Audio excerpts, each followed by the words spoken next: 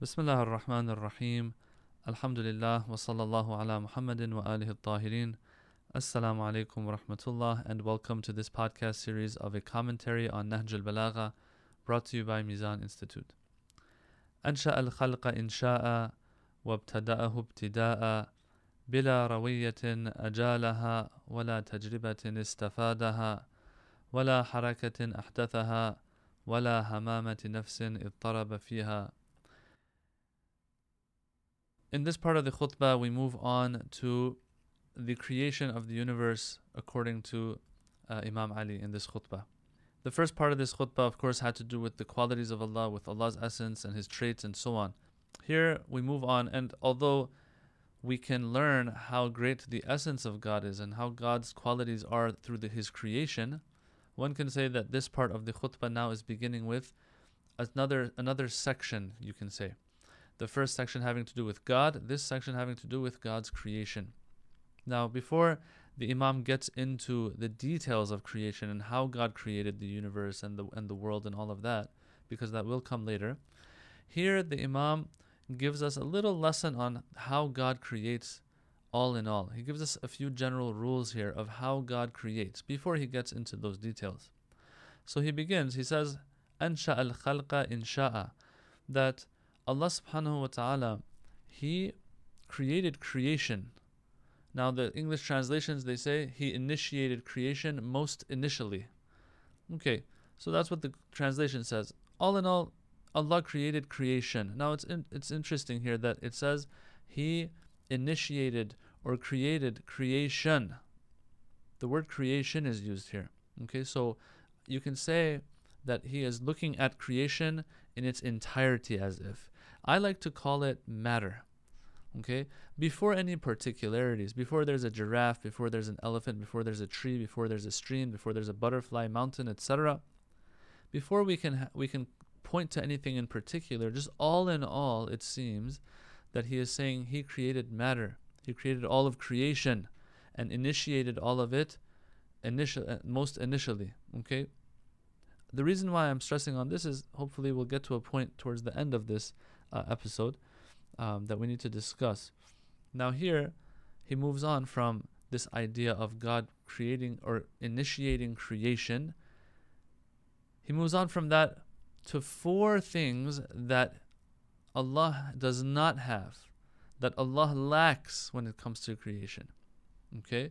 And these things that He lacks, it's not that this is something is a flaw or a deficiency in Him. As a matter of fact, the fact that He lacks these when He creates is actually a quality of perfection of His. Okay? So what are these four that He does not experience, that He does not go through when He creates? The first one being bila rawiyatin ajalaha, which basically means without any need for any prior intellectual endeavor, it says here. Okay. So, number one, sometimes when we want to create something, let's say we want to bake a cake. Okay, what do we have to do first? We have to think about what ingredients we need. We have to think about how we're going to do it. What other tools are we going to need? The oven, preheating it, all of that stuff. There's a million things that come into the picture when we want to create something. And so we have to think over them. We have to have some form of intellectual endeavor. Is that the case with Allah subhanahu wa ta'ala? It says He lacks that. He lacks that He has to make any intellectual endeavor before He creates. Okay? So now some of us might say, well, sometimes I want to do something or I want to create something. It doesn't take too much intellectual endeavor for me either. Let's say I want to draw a straight line. I don't even think about it. I just draw the straight line. So sometimes I also lack that. Well, okay, that's good for you. But what's the second thing that Allah doesn't have that we sometimes might have? You want to draw a straight line, you might have to do it several times before it becomes perfectly straight. In other words, you have to gain experience and before you perfect a craft of yours. Is that the case with Allah? It says, وَلَا تَجْرِبَةٍ إِسْتَفَادَهَا. Not only does He not lean on any intellectual endeavor, and you might say, well, sometimes I don't have to think about things either, but you might have to use experience to be able to perfect something before you can do it as second nature and get it right. All right? Some might argue, some might say, well, we might look at the universe that we have right now, and that let's say it's like as good as a universe can get that he created, but who knows, maybe he had to create 100 universes before this, before he got it right the way he got it right. And the answer to that is this second thing that Imam Ali mentions here. وَلَا تَجْرِبَةٍ إِسْتَفَادَهَا. No experience went into this. So number one, he didn't have to think about it. Number two, and figure things out, so to speak. Number two, he didn't have to go through any experience either, and in order to perfect his craft, so to speak, as they say, and to get it right. No. So someone will say, well, sometimes I'll get it right from the first time I do it. Okay, well, let's just say that there's a skill out there or something out there that you've created that you didn't have to think about, which is usually impossible, but let's just say that there is something out there you didn't have to think about. You didn't have to lean on and rely on experience to get it right either. But when you want to get something done, don't you have to get up and move around a little bit? Doesn't your arm have to do something? Your muscles have to do something? Your eyes, movement, some movement has to happen from you. And the energy that you are using for that to translate into something else being yielded.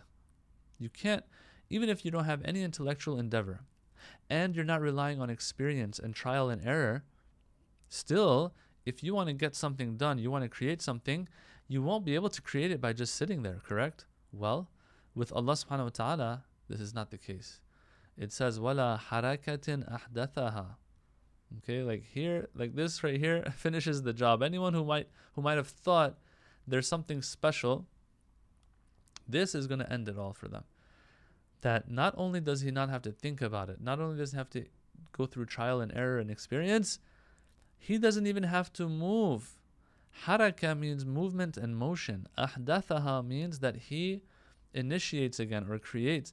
He doesn't have to create any motion. He doesn't have to do anything. He doesn't have to get up. No muscles moving. Nothing. Okay, so 3 things he lacks.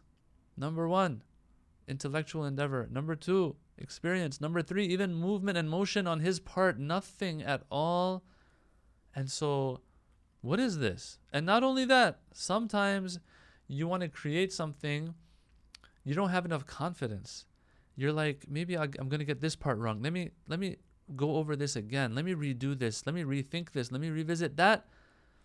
Yes, all of this so that you can get it right. With Allah subhanahu wa ta'ala, He is all confidence. He knows exactly what He's doing from day 1, from second 1. If we want to bring time into the equation, of course. He's beyond time. But if we're going to bring it into the equation, He does not second guess Himself at all. When we know the blueprints of something, when we have tried it before and we have experience, when we've done all of that, in the end, still we might have a little bit of lack of confidence. Let's say, for example, someone's been lecturing in front of 100 people all their life. All right? Every week they lecture in front of 100 people. All right, so they've got this down. But then all of a sudden, if you change that audience from 100 to 1,000, what happens? No, although this person's been doing this all their life, they're experts at it, still they will rehearse their lecture because something's changed here. 1,000 people is not 100 people. Lots of times you will have a little bit of that, butterfly in your stomach effect. When you want to do something, you will have that nervousness. You will be a little bit less confident than usual if something changes. If you've baked cakes all your life, but now there's a big event coming up, and you want to bake a cake for that event, you will kind of be a little more worried and concerned that what if I do something wrong? Anyway, these are just examples. You might be able to think of better examples than this. All in all, it says he has the intellectual part down. He doesn't have to think about anything. He's got the experience part down, meaning he doesn't have to rely on experience. He doesn't have to even get up, any motion and movement on his part, nothing to create. None of that is necessary. And not only that, 110% confidence and knowing what he's doing. And that's what this 4th one in this part of the khutbah is saying. وَلَا هَمَامَةِ نَفْسٍ اضْطَرَبَ فِيهَا. Now, there are some other opinions on what it's saying here. I'm trying to make it flow as much as possible. Some have said what I just said, and I personally feel that this one makes the most sense. That he won't have anything that will shake him, that will make him second guess, Now, when I look at the English translation here, it says, and without experiencing any aspiration of mind. I don't know if that gets the job done for us in understanding what this fourth item on this list is trying to say. But all in all, that is the explanation that I'm inclined towards.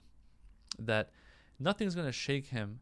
Nothing's going to take away from his confidence. Nothing's going to make him second guess himself. Okay, having said all of that, someone can ask this question now.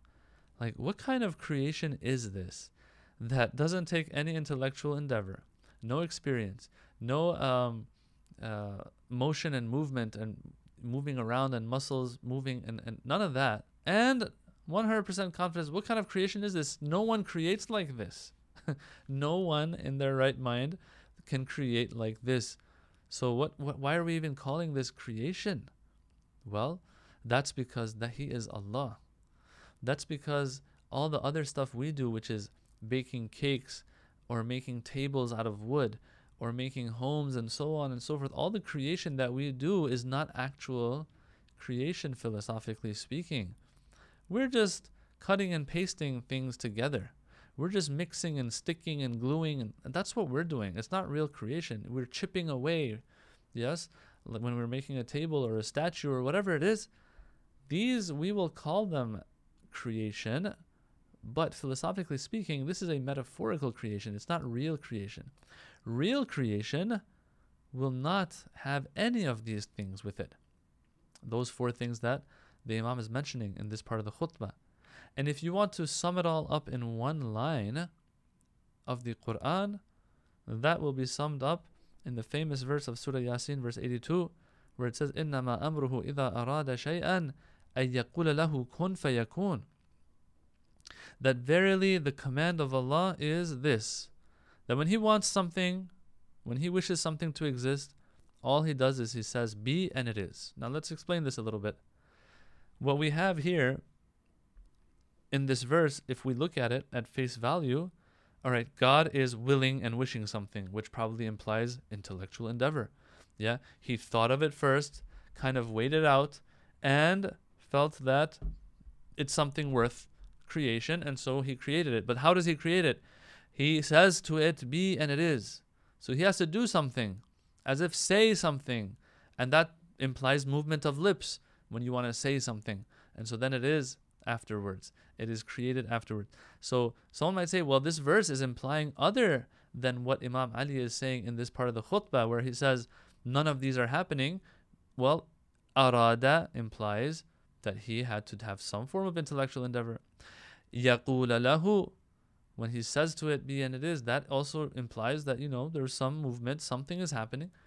So how are these two reconciled? The answer is that we are misunderstanding this verse of إِنَّمَا أَمْرُهُ إِذَا أَرَادَ شَيْئًا أَن يَقُولَ لَهُ كُن فَيَكُونَ. Yes, Allah subhanahu wa ta'ala, when He's speaking of Himself, He will have no other choice but to use words that we are familiar with, concepts that we are accustomed to when we're talking about each other, when we're talking about what's happening around us in the world.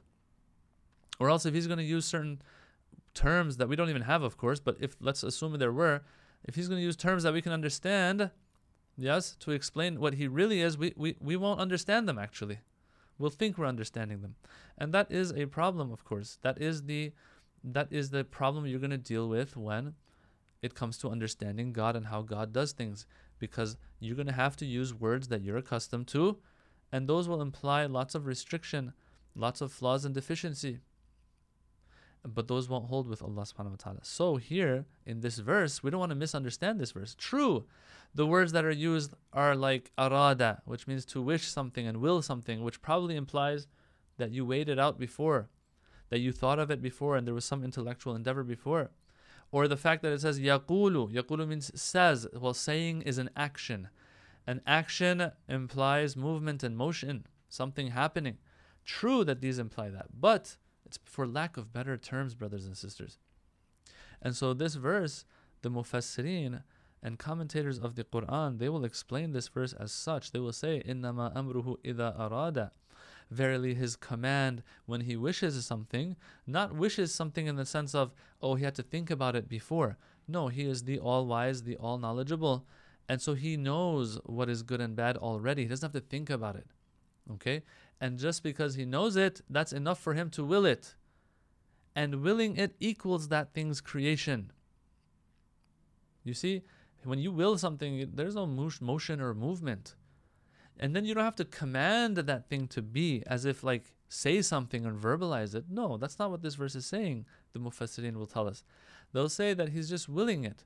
The moment he wills it, that thing comes into existence. But if you want to put it in words, this whole thing of creation, this whole process, you have no choice but to say, yeah, when he wishes something, then he says be, and it is. But he's not actually saying be, and then that thing comes into existence. There is no verbalization here. I think it's pretty clear what's going on. It's just that he wishes it, and it comes into existence. All right, so if you were to open this whole process up here in this verse, إِنَّمَا أَمْرُهُ إِذَا أَرَادَ شَيْئًا أَن يَقُولَ لَهُ كُن فَيَكُونَ. If you're going to open this up and explain it to someone, the best way to explain it probably will be, or one of the best ways, or one of the things at least you can get help from to explain it, is this part of the khutbah of Nahj al-Balagha, where the Imam is saying there are 4 things Allah does not have when He creates. He does not have any deliberation and intellectual endeavor, no experience, no, what was it? Let me look it up real quick. No motion and movement, and no faltering, no second guessing, and all of that. In other words, super confident. Well, that's how this verse is wording it for us.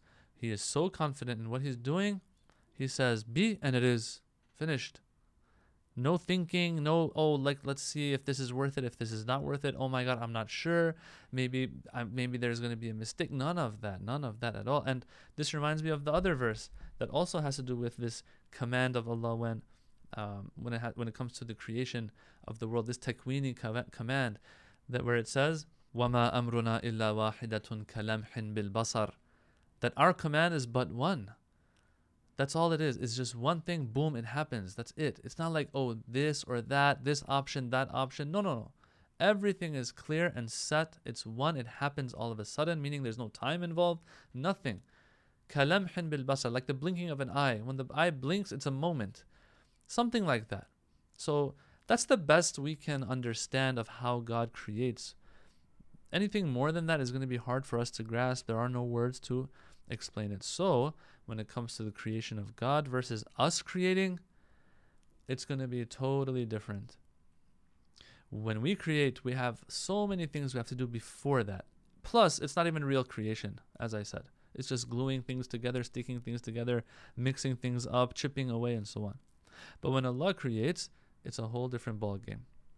أحال الأشياء لأوقاتها ولام بين مختلفاتها وغرز غرائزها وألزمها أشباحها. Alright, so once the Imam has explained how God creates and how He lacks those 4 things when He creates because He's just so perfect and He is in no need of any help whatsoever, of experience, of intellectual endeavor, etc., He now speaks of objects. Okay, so we said He created creation in its general sense, in its entirety. And I used the term all of matter, okay? Without getting into particularities. Now, we want to get into particularities. We want to get into objects, things that God has created. Okay? Whether it's giraffe, whether it's tree, whether it's river, whether it's human being, whether it's butterfly, whatever it is that Allah creates. Here, the Imam speaks about these things. But there is a specific wording that's used that I'm not going to talk about now. We'll talk about it when we get to the end of this episode, as I said once in the beginning when we started as well. So let's get to the details of these lines, and then we'll make our way till the end. He says that He أحال الأشياء لأوقاتها, that Allah subhanahu wa ta'ala, He did ihala. Ihala means to put something off, to leave it for later, to leave it for its appropriate time. Okay, so ashya means objects and things. So He put things off for their respective times. In other words, everything has a certain time that it's going to actually come into existence, of objects, of things that are in this universe.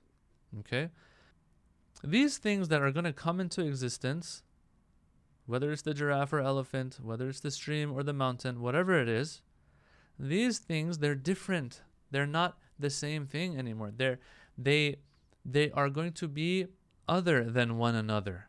Okay, so if we have a bunch of random things that have nothing to do with each other, there needs to be some harmony, or else they cannot coexist.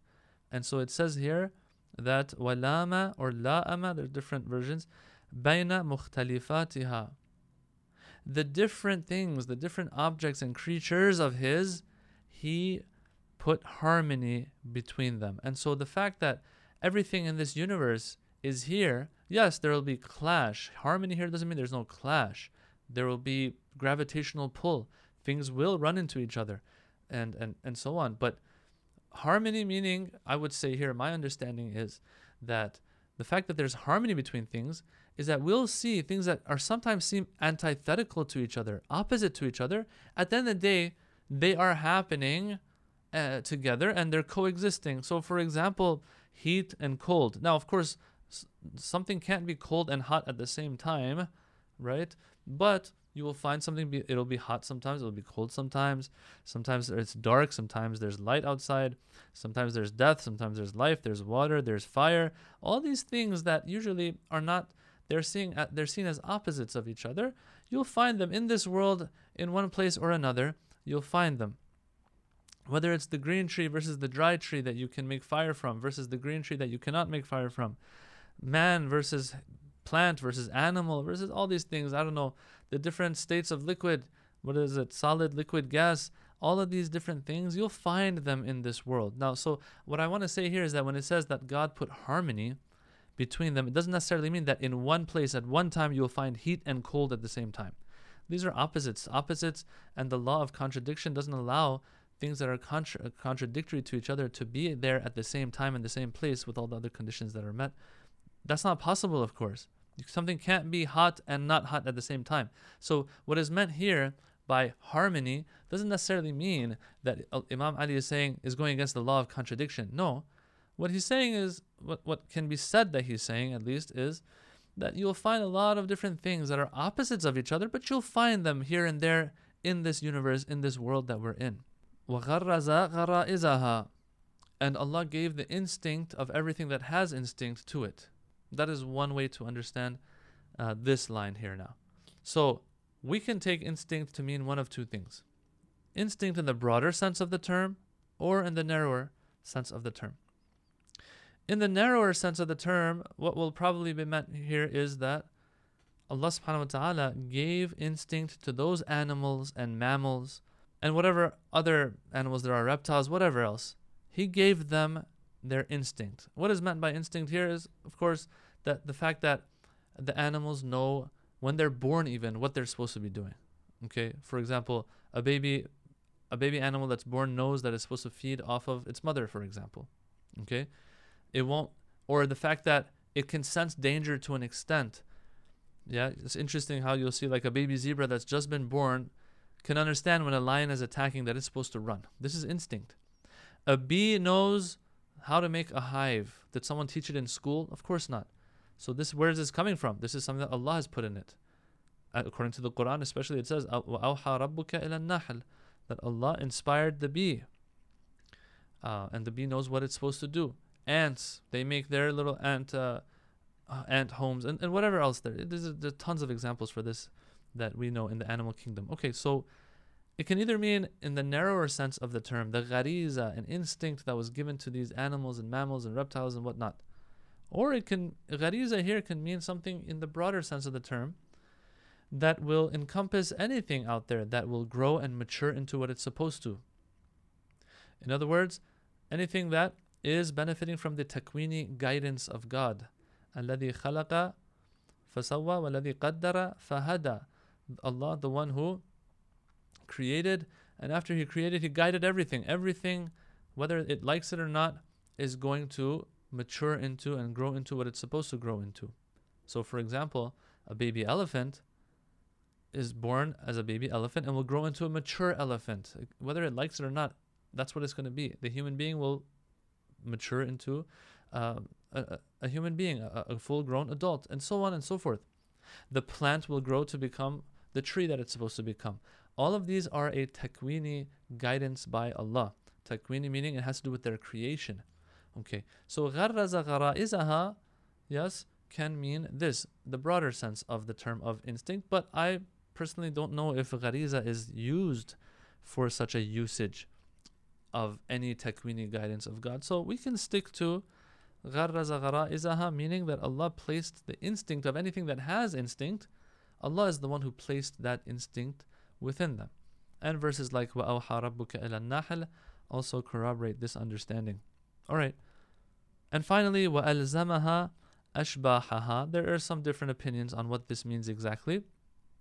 But all in all, what I personally and very humbly am inclined towards is that what is meant here is that Allah gave the qualities and particularities of everything, of these objects, to them as well. So for example, if even numbers are divisible by 2, if water has a cooling effect, if fire burns, if, I don't know, food makes you full, if all of these properties and qualities of all these things out there, if the sun gives off light, if the moon is like this, everything, all of these qualities and particularities, who gave them these? It says Allah gave them these. Okay?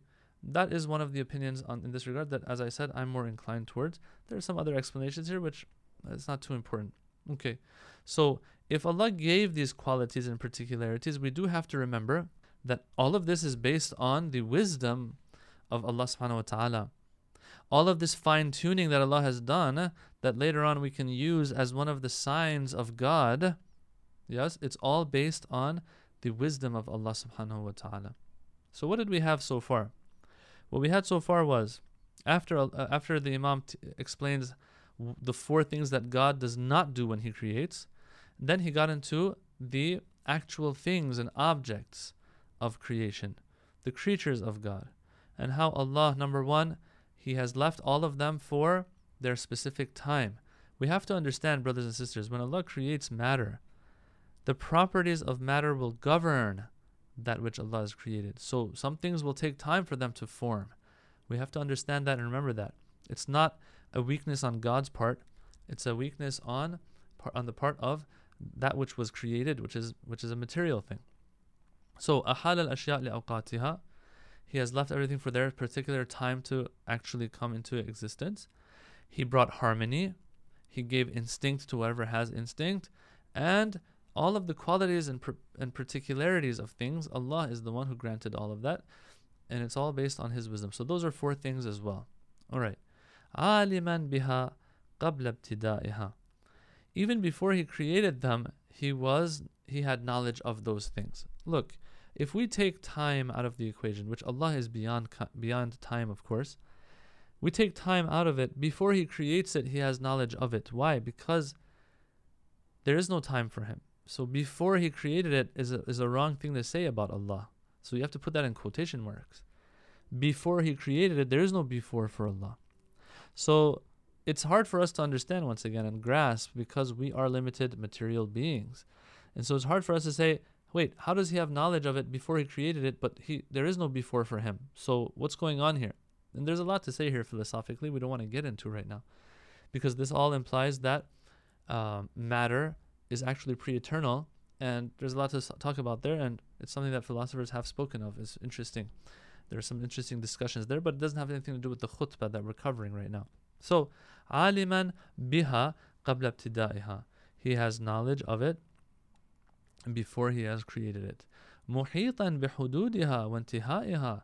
Allah is aware of the boundaries of these things and where they all end, what their limits are.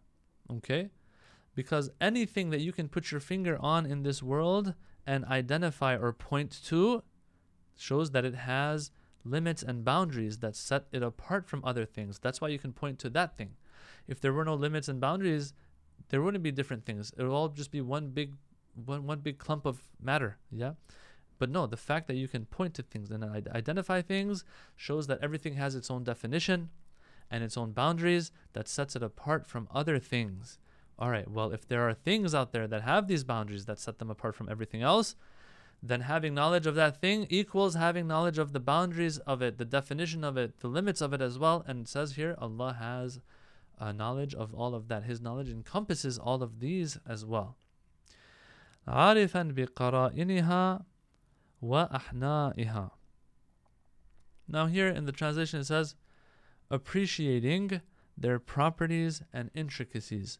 Sometimes you have knowledge of this thing because you have knowledge of its limits and boundaries and what sets it apart from everything else. In other words, that which it does not have. So for example, I will know that a giraffe is not an elephant because I see certain things that the elephant has that the giraffe does not have. Okay? In other words, I know what the limits and boundaries of a giraffe are. It lacks a tusk. It lacks trunk. It lacks those big ears, and so on and so forth. So that's what sets it apart from the elephant. Sometimes I can tell it apart by what it does not have, which is a trunk or tusks or ears, big ears. Sometimes no. I have knowledge of the essence of that thing itself, what a giraffe exactly is. Yeah? And so, in other words, I appreciate the properties and intricacies and qualities of that thing. All right? So, all in all, I mean, here, the Imam, you can say, what he's trying to get at is that Allah has knowledge of the in and outs of all these things. Now, however you want to translate this line here, what it is telling us is that Allah subhanahu wa ta'ala has the immaculate, all-encompassing knowledge of everything out there. Okay, so now that the Imam is done with the general rules of creation when it comes to God and what God does not do when He creates, those 4 things He does not do, number 1. Number 2, when it comes to the objects themselves and creatures of His themselves, the 4 things that are taken into consideration and observed, He also explained that they are left for their time and so on and so forth. Now, the Imam wants to go into the creation of the universe itself, the world itself, let's say space itself. And so the question begs to be asked, and this is the point I wanted to talk about that I referred to and alluded to a couple times throughout today's episode, and that is that when you want to create the universe and space and all of that, the Imam, he says, ثُمَّ أَنْشَأَ سُبْحَانَهُ. ثُمَّ means then, after, thereafter. So it's as if the Imam said, okay, God created all of creation, then created the objects, then created space. The question that begs to be asked here is, wait a minute, how could God create the objects first and then create space and universe and the world in which these objects are supposed to be in? It makes sense to first create the universe, the world, earth, all of that, and then create the objects. Why does it say first objects, then He started creating the universe? And we'll get to those details later, inshallah. Right now, we just want to answer this question. And the answer to that question is very simple. What did it say? The Imam didn't say that He created the objects. He said, أَحَالَهَا لِأَوْقَاتِهَا. Let's not forget that. He had in mind the objects and their qualities and all of that, but He didn't say He created them. He said He left them for their right time. أَحَالَهَا أَحَالَ الْأَشْيَاءَ لِأَوْقَاتِهَا. He left them for their respective times. So, in reality, if we're going to look at this part of the khutbah, the sequence goes like this. أَنْشَأَ الْخَلْقَ إِنْشَاءَ. He created creation, and let's say all of matter in its entirety. First He created that, before the objects and everything. Just all in all, matter itself. Then, what He had in mind was, of course, very figuratively speaking here, when we say He had in mind, of course God doesn't have a mind, but He had in mind the objects, and He figured out and once again, figuratively speaking, figured out all of the qualities and properties and instinct that He had to put into all of them, and all of that. He figured all of that out, but He left it for the right time. And then He created the heavens and the earth and the universe, whatever you want to call it. And of course, naturally, what happens after all of this is created is that He actually will create these objects and things that He had figured out before. So once again, let me go through this sequence. It's important for us to understand, or else this question will be there and we probably won't be able to answer it. That Allah subhanahu wa ta'ala, what did He do? First, it says أنشأ الخلق إنشاء. I'm very inclined, as I said, to say that this means matter and creation in its entirety. All right, when you create all of matter in its entirety, you won't have actual creatures and objects yet.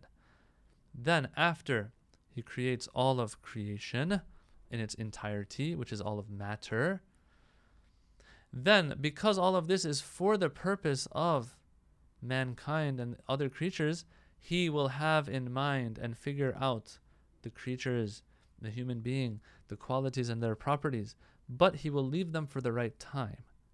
After that, he will get to work again, so to speak, figuratively speaking. He will get to work, create the heavens and earth, the universe and space that will contain the creatures that he wants to create. And then after all of this is done, then he will actually put his sleeves up, so to speak, once again, very figuratively speaking here, and create mankind, create the other creatures that he wants to create.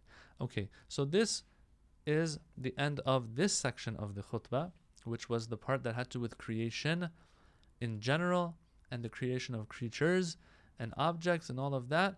Now we want to move on into the next section that has to do with the creation of the heavens and earth and the universe. Inshallah, in our next session. Walhamdulillahi Rabbil Alameen. Wassalamu alaikum wa rahmatullahi wa barakatuh.